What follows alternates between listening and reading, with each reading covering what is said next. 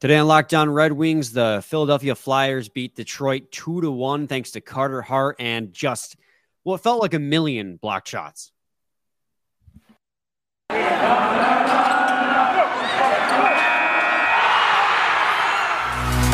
You're Locked On Red Wings, your daily podcast on the Detroit Red Wings, part of the Locked On Podcast Network, your team every day.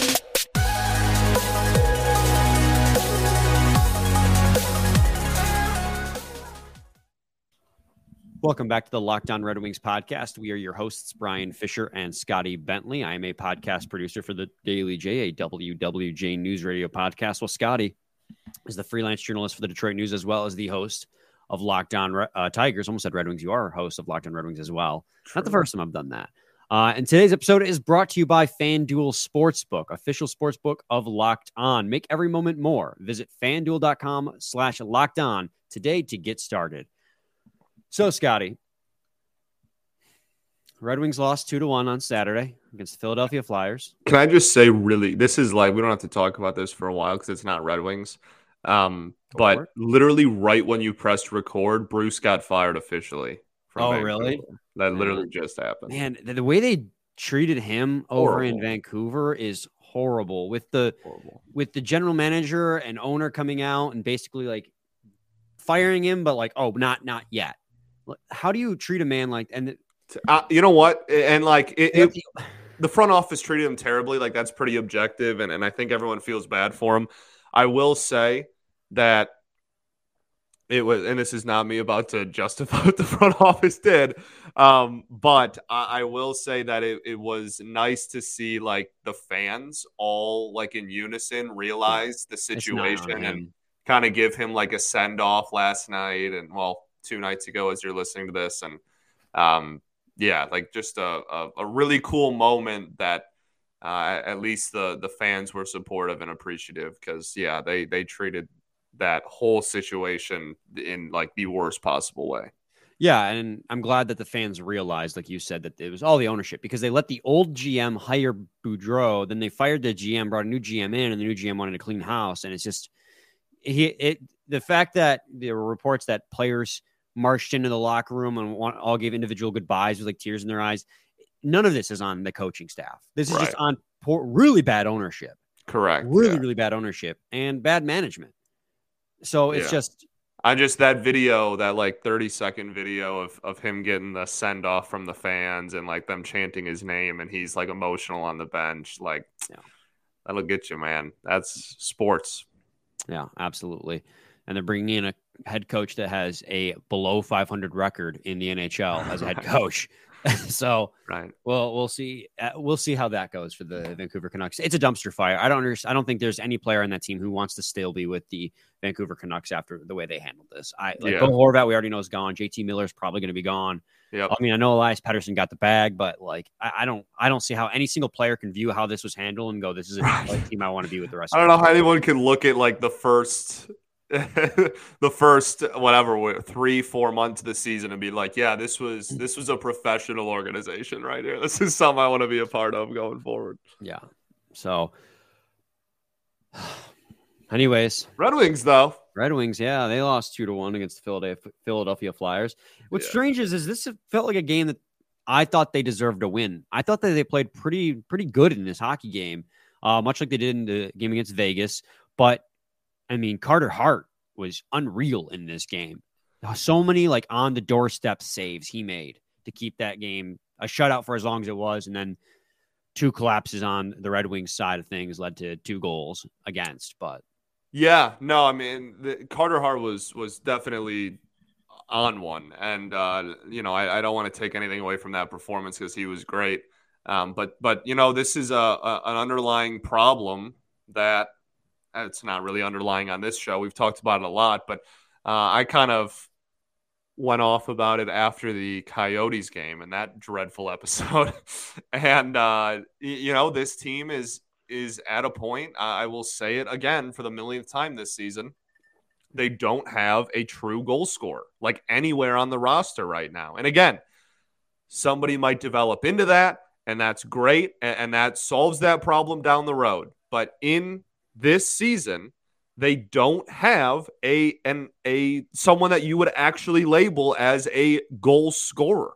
Like they don't. Like Kubalik is maybe the closest person to like fit that bill, and he's more of a shot taker than a pure goal scorer. You know what I mean? Like they don't have that, and that makes finishing against really good goalies really difficult. And Carter Hart had a great night tonight, and he's had a great night for a lot of nights. He's had a great season this year, and is really coming into his own and kind of taking that leap that so many people thought he was going to a few years back when he was like a 20-year-old rookie or whatever. But yeah, man, like this is classic like Wings in my opinion. Like they played well. You're right. They won all the well, not all of, but they won some of the possession metrics. They got opportunities and they got shots up, and it just didn't matter because A, the block shots, which we'll talk about in a second, but B, even when the shots work blocked, man, they just don't have a finisher. Like no one on this entire roster is a finisher and somebody that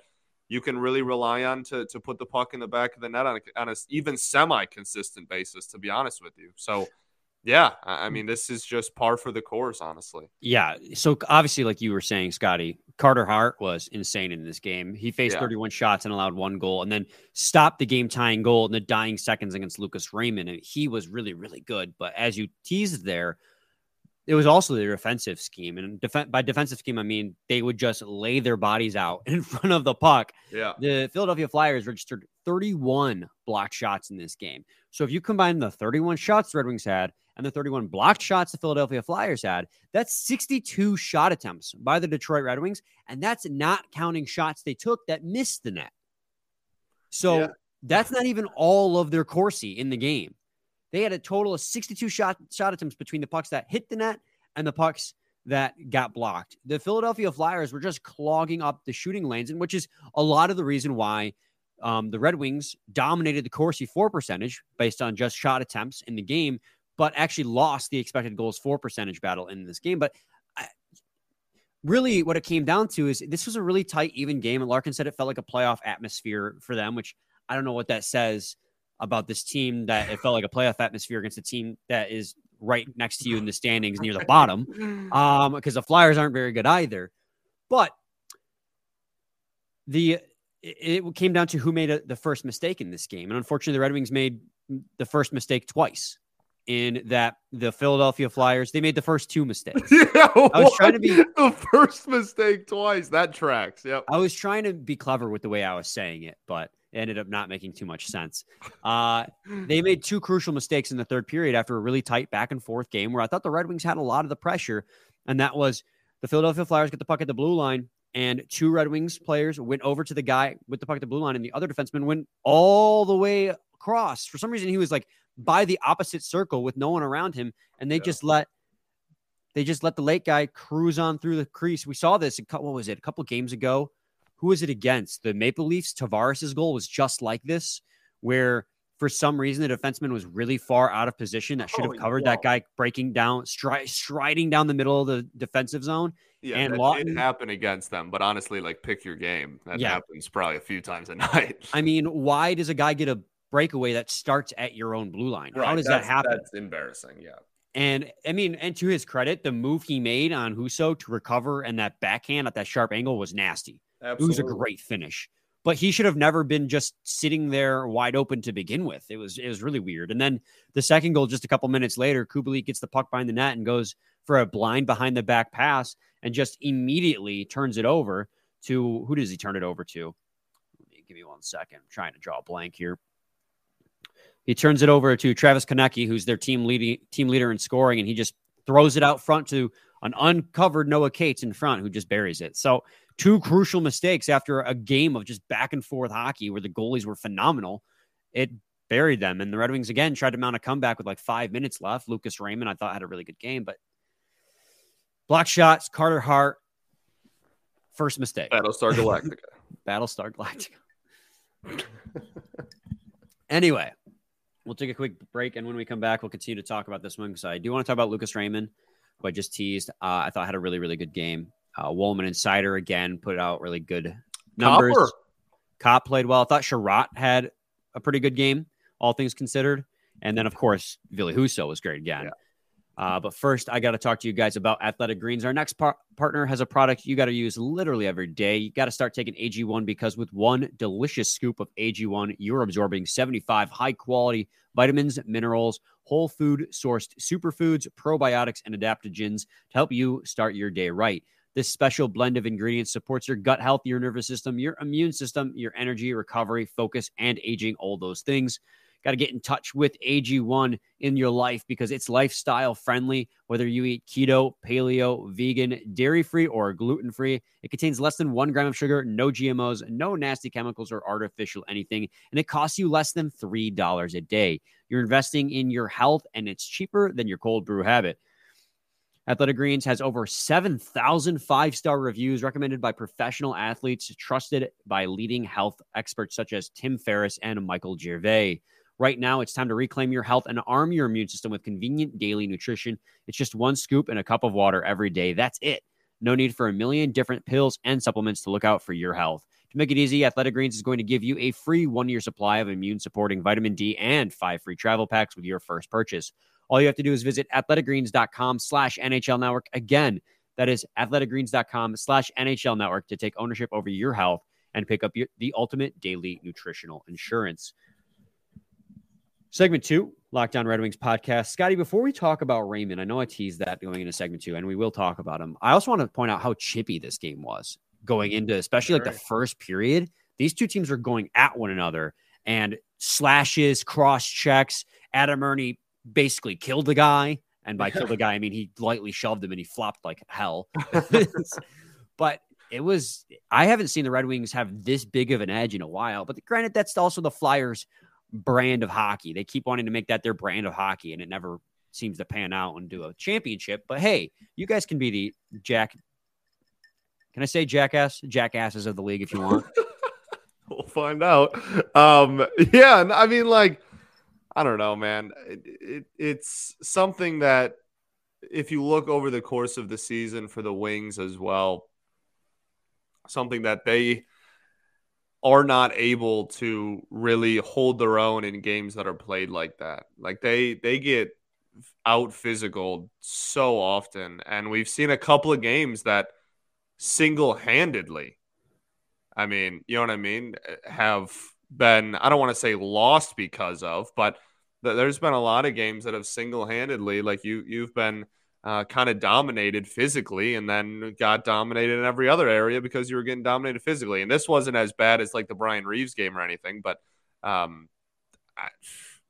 it just seems like every time there's a team that wants to be like the super physical brand and really try and rough up the Wings, they kind of like fight back initially. And then as the game goes on, if it gets more and more physical, they kind of back off and because they don't really have an answer.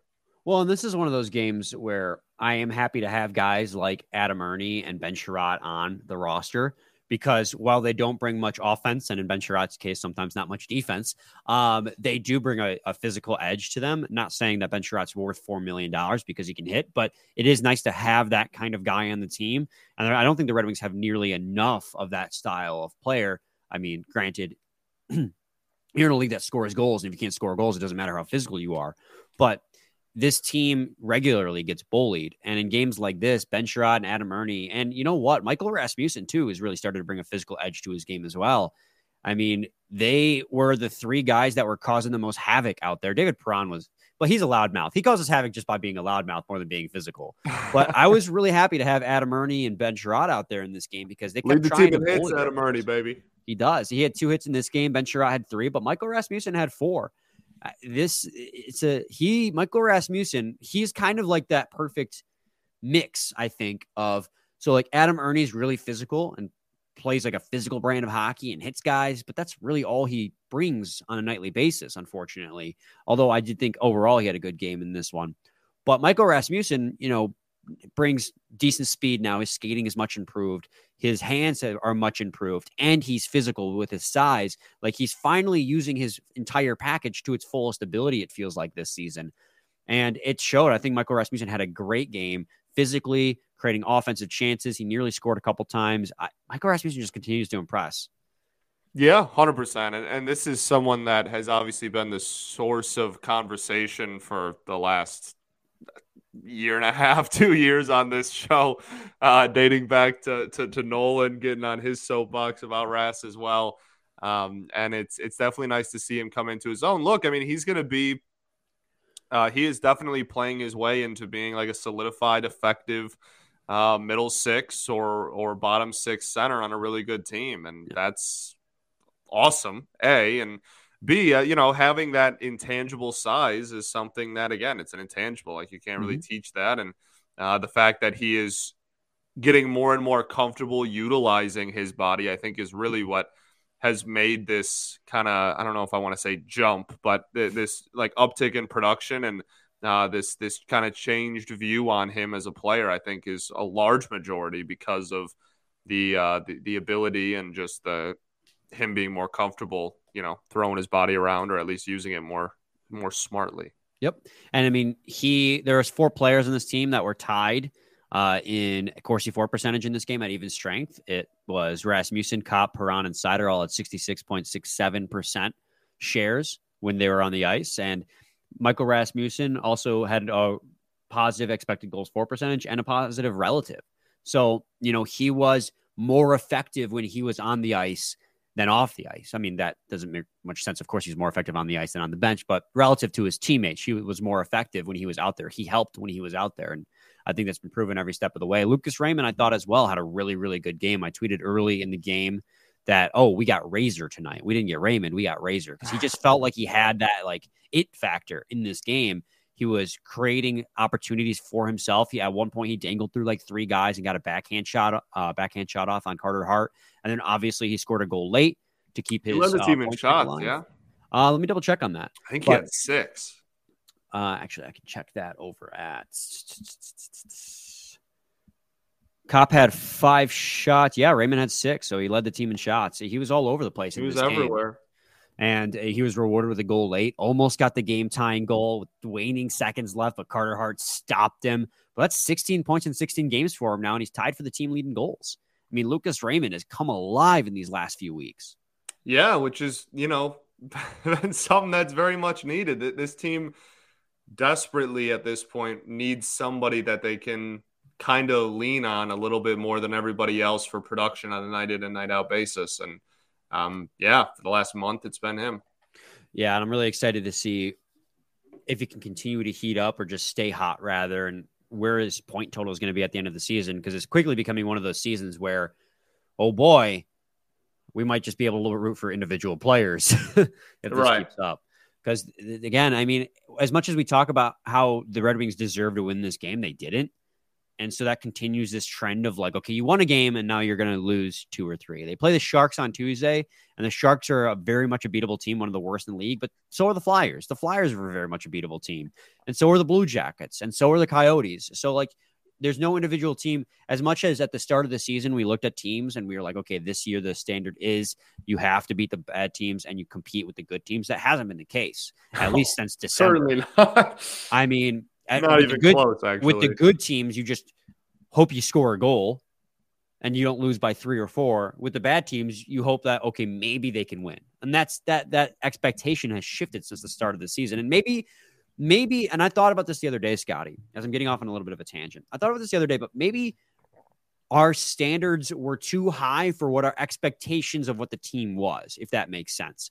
Like, we expected them to be like an 85-point-ish team, but maybe we also at the same time were hoping they would be way better production-wise and like win all these games, when in reality, like, the way they're playing is on par for what we expected the end result to be, but we expected them to play better than that. Does that make sense? Are you following what I'm saying? Like, we thought the individual play and the game by game basis would be better, but if it was better, our expectations would have been higher. I don't know if I'm saying that clearly. No, I think it's just, like when you say, like an 85-point team, there are so many different types of 85-point teams. True.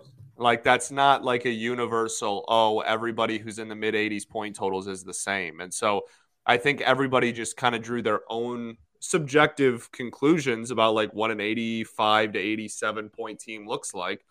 And I also think that the little pump fake at the beginning of the season, where they were, in the playoff picture on American Thanksgiving, and the first month of the year, got off and we're winning a lot of games. I think that also probably maybe people altered their expectations mid-season as well, and so that certainly didn't help. Like if we had a whole season of just beating teams we're better than and losing to teams that are better than us, I don't think there'd be so much, I don't want to say controversy, but I think everyone would be a lot more on the same page about what this team is and where they're heading. But because A, on a night-to-night basis, you have no idea what Red Wings team you're going to get, and B, it's been a tale of two halves at the halfway point, a tale of two quarters of the season so far. It's really caused a lot of conversation. Yeah, it's definitely it's one of those things where every single time they won a game, we kept telling ourselves, okay, don't get sucked in. This is what happened last year. And we kept seeing the numbers, and the 5-on-5 play was really bad, and they were carried by special teams early in the season. And we were hoping the special teams would continue to be very good, but teams adjusted to you and you haven't readjusted back. So your special teams has been bad lately. It's like one of those things where the team was winning games and we were like getting really excited that they were winning games, but we knew that it wasn't going to last forever with the way they were playing. But at the same time, we were simultaneously kind of like letting our hopes get up a little, because there's that little part in the back of your brain that's like, please, please, please. And then just eventually, the other shoe dropped, and this is what this team really is. So segment 3, I want to talk about Jake Walman. And maybe we'll save the full conversation for Jake Walman for another day, because he's in the last year of his contract. He's going to be a UFA. What do you do with him? And then we'll also give props to Ville Husso for his great game. And we'll talk about Jacob Vrana and Dylan Larkin, the All-Star. But first, I got to talk to you guys today about FanDuel. The NFL playoffs are here. We're really excited about our new sports betting partner for Locked On, because they're the number one sports book in America, FanDuel. And if you're new to FanDuel, that's even better. They have so many great features that make betting on sports fun and easy. New customers join today to get started with $150 in free bets guaranteed when you place your first $5 bet. Just sign up at FanDuel.com/LockedOn.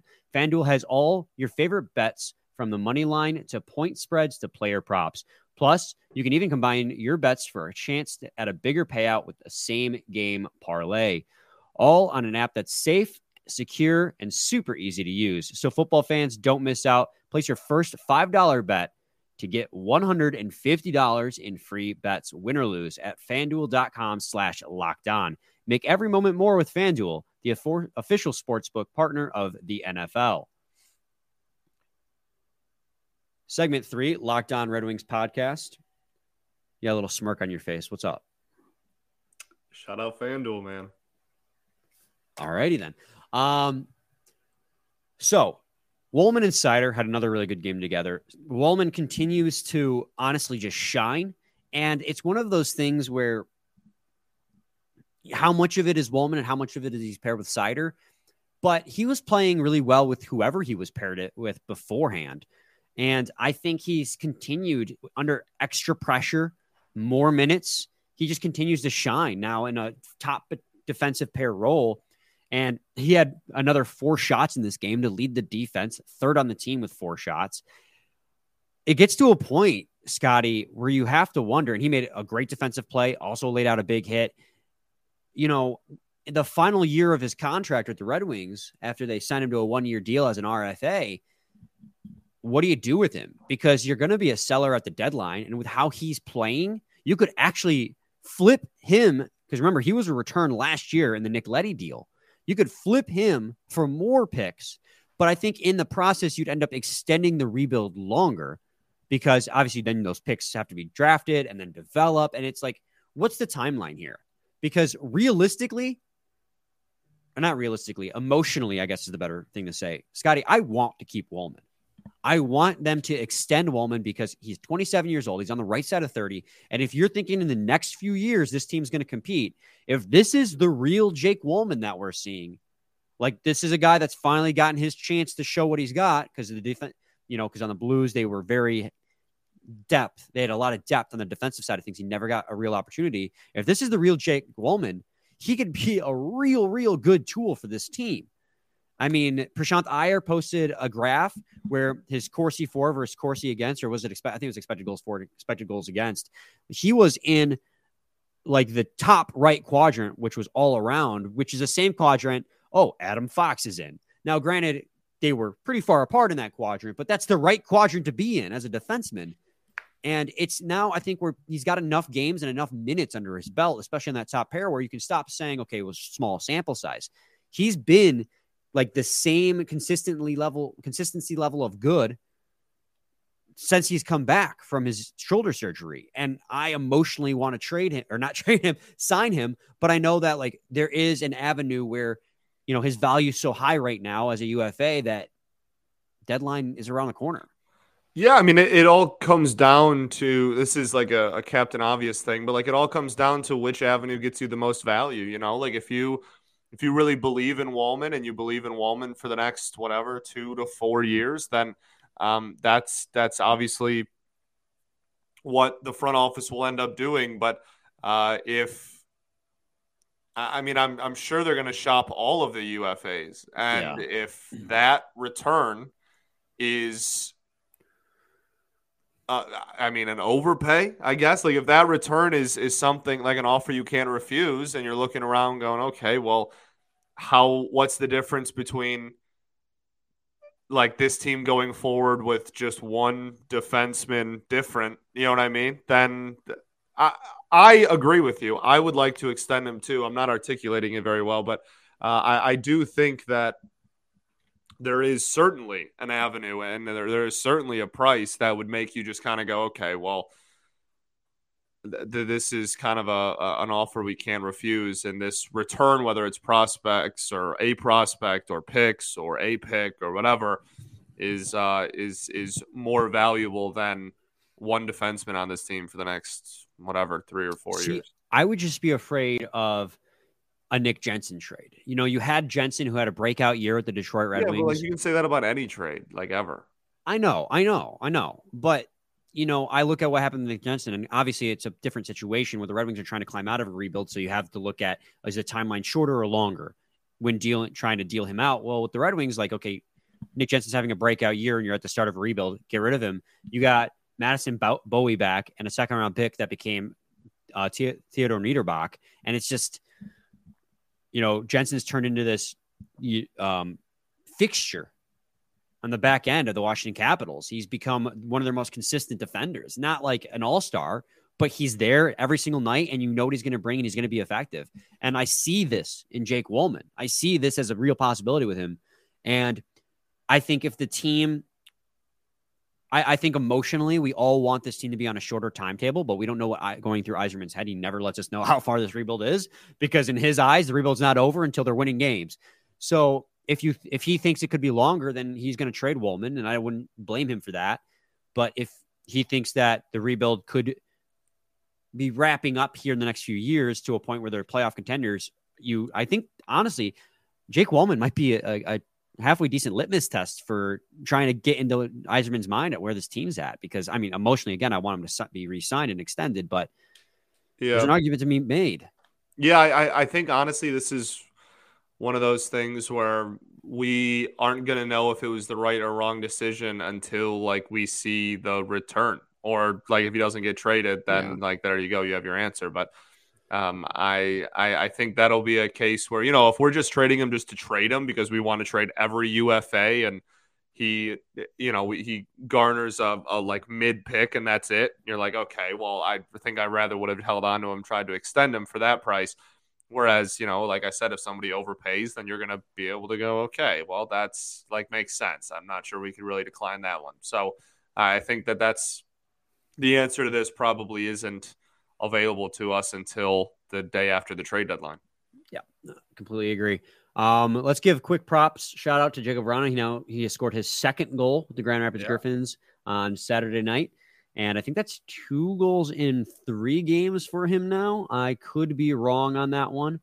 But He's definitely, his production's finally beginning to pick up.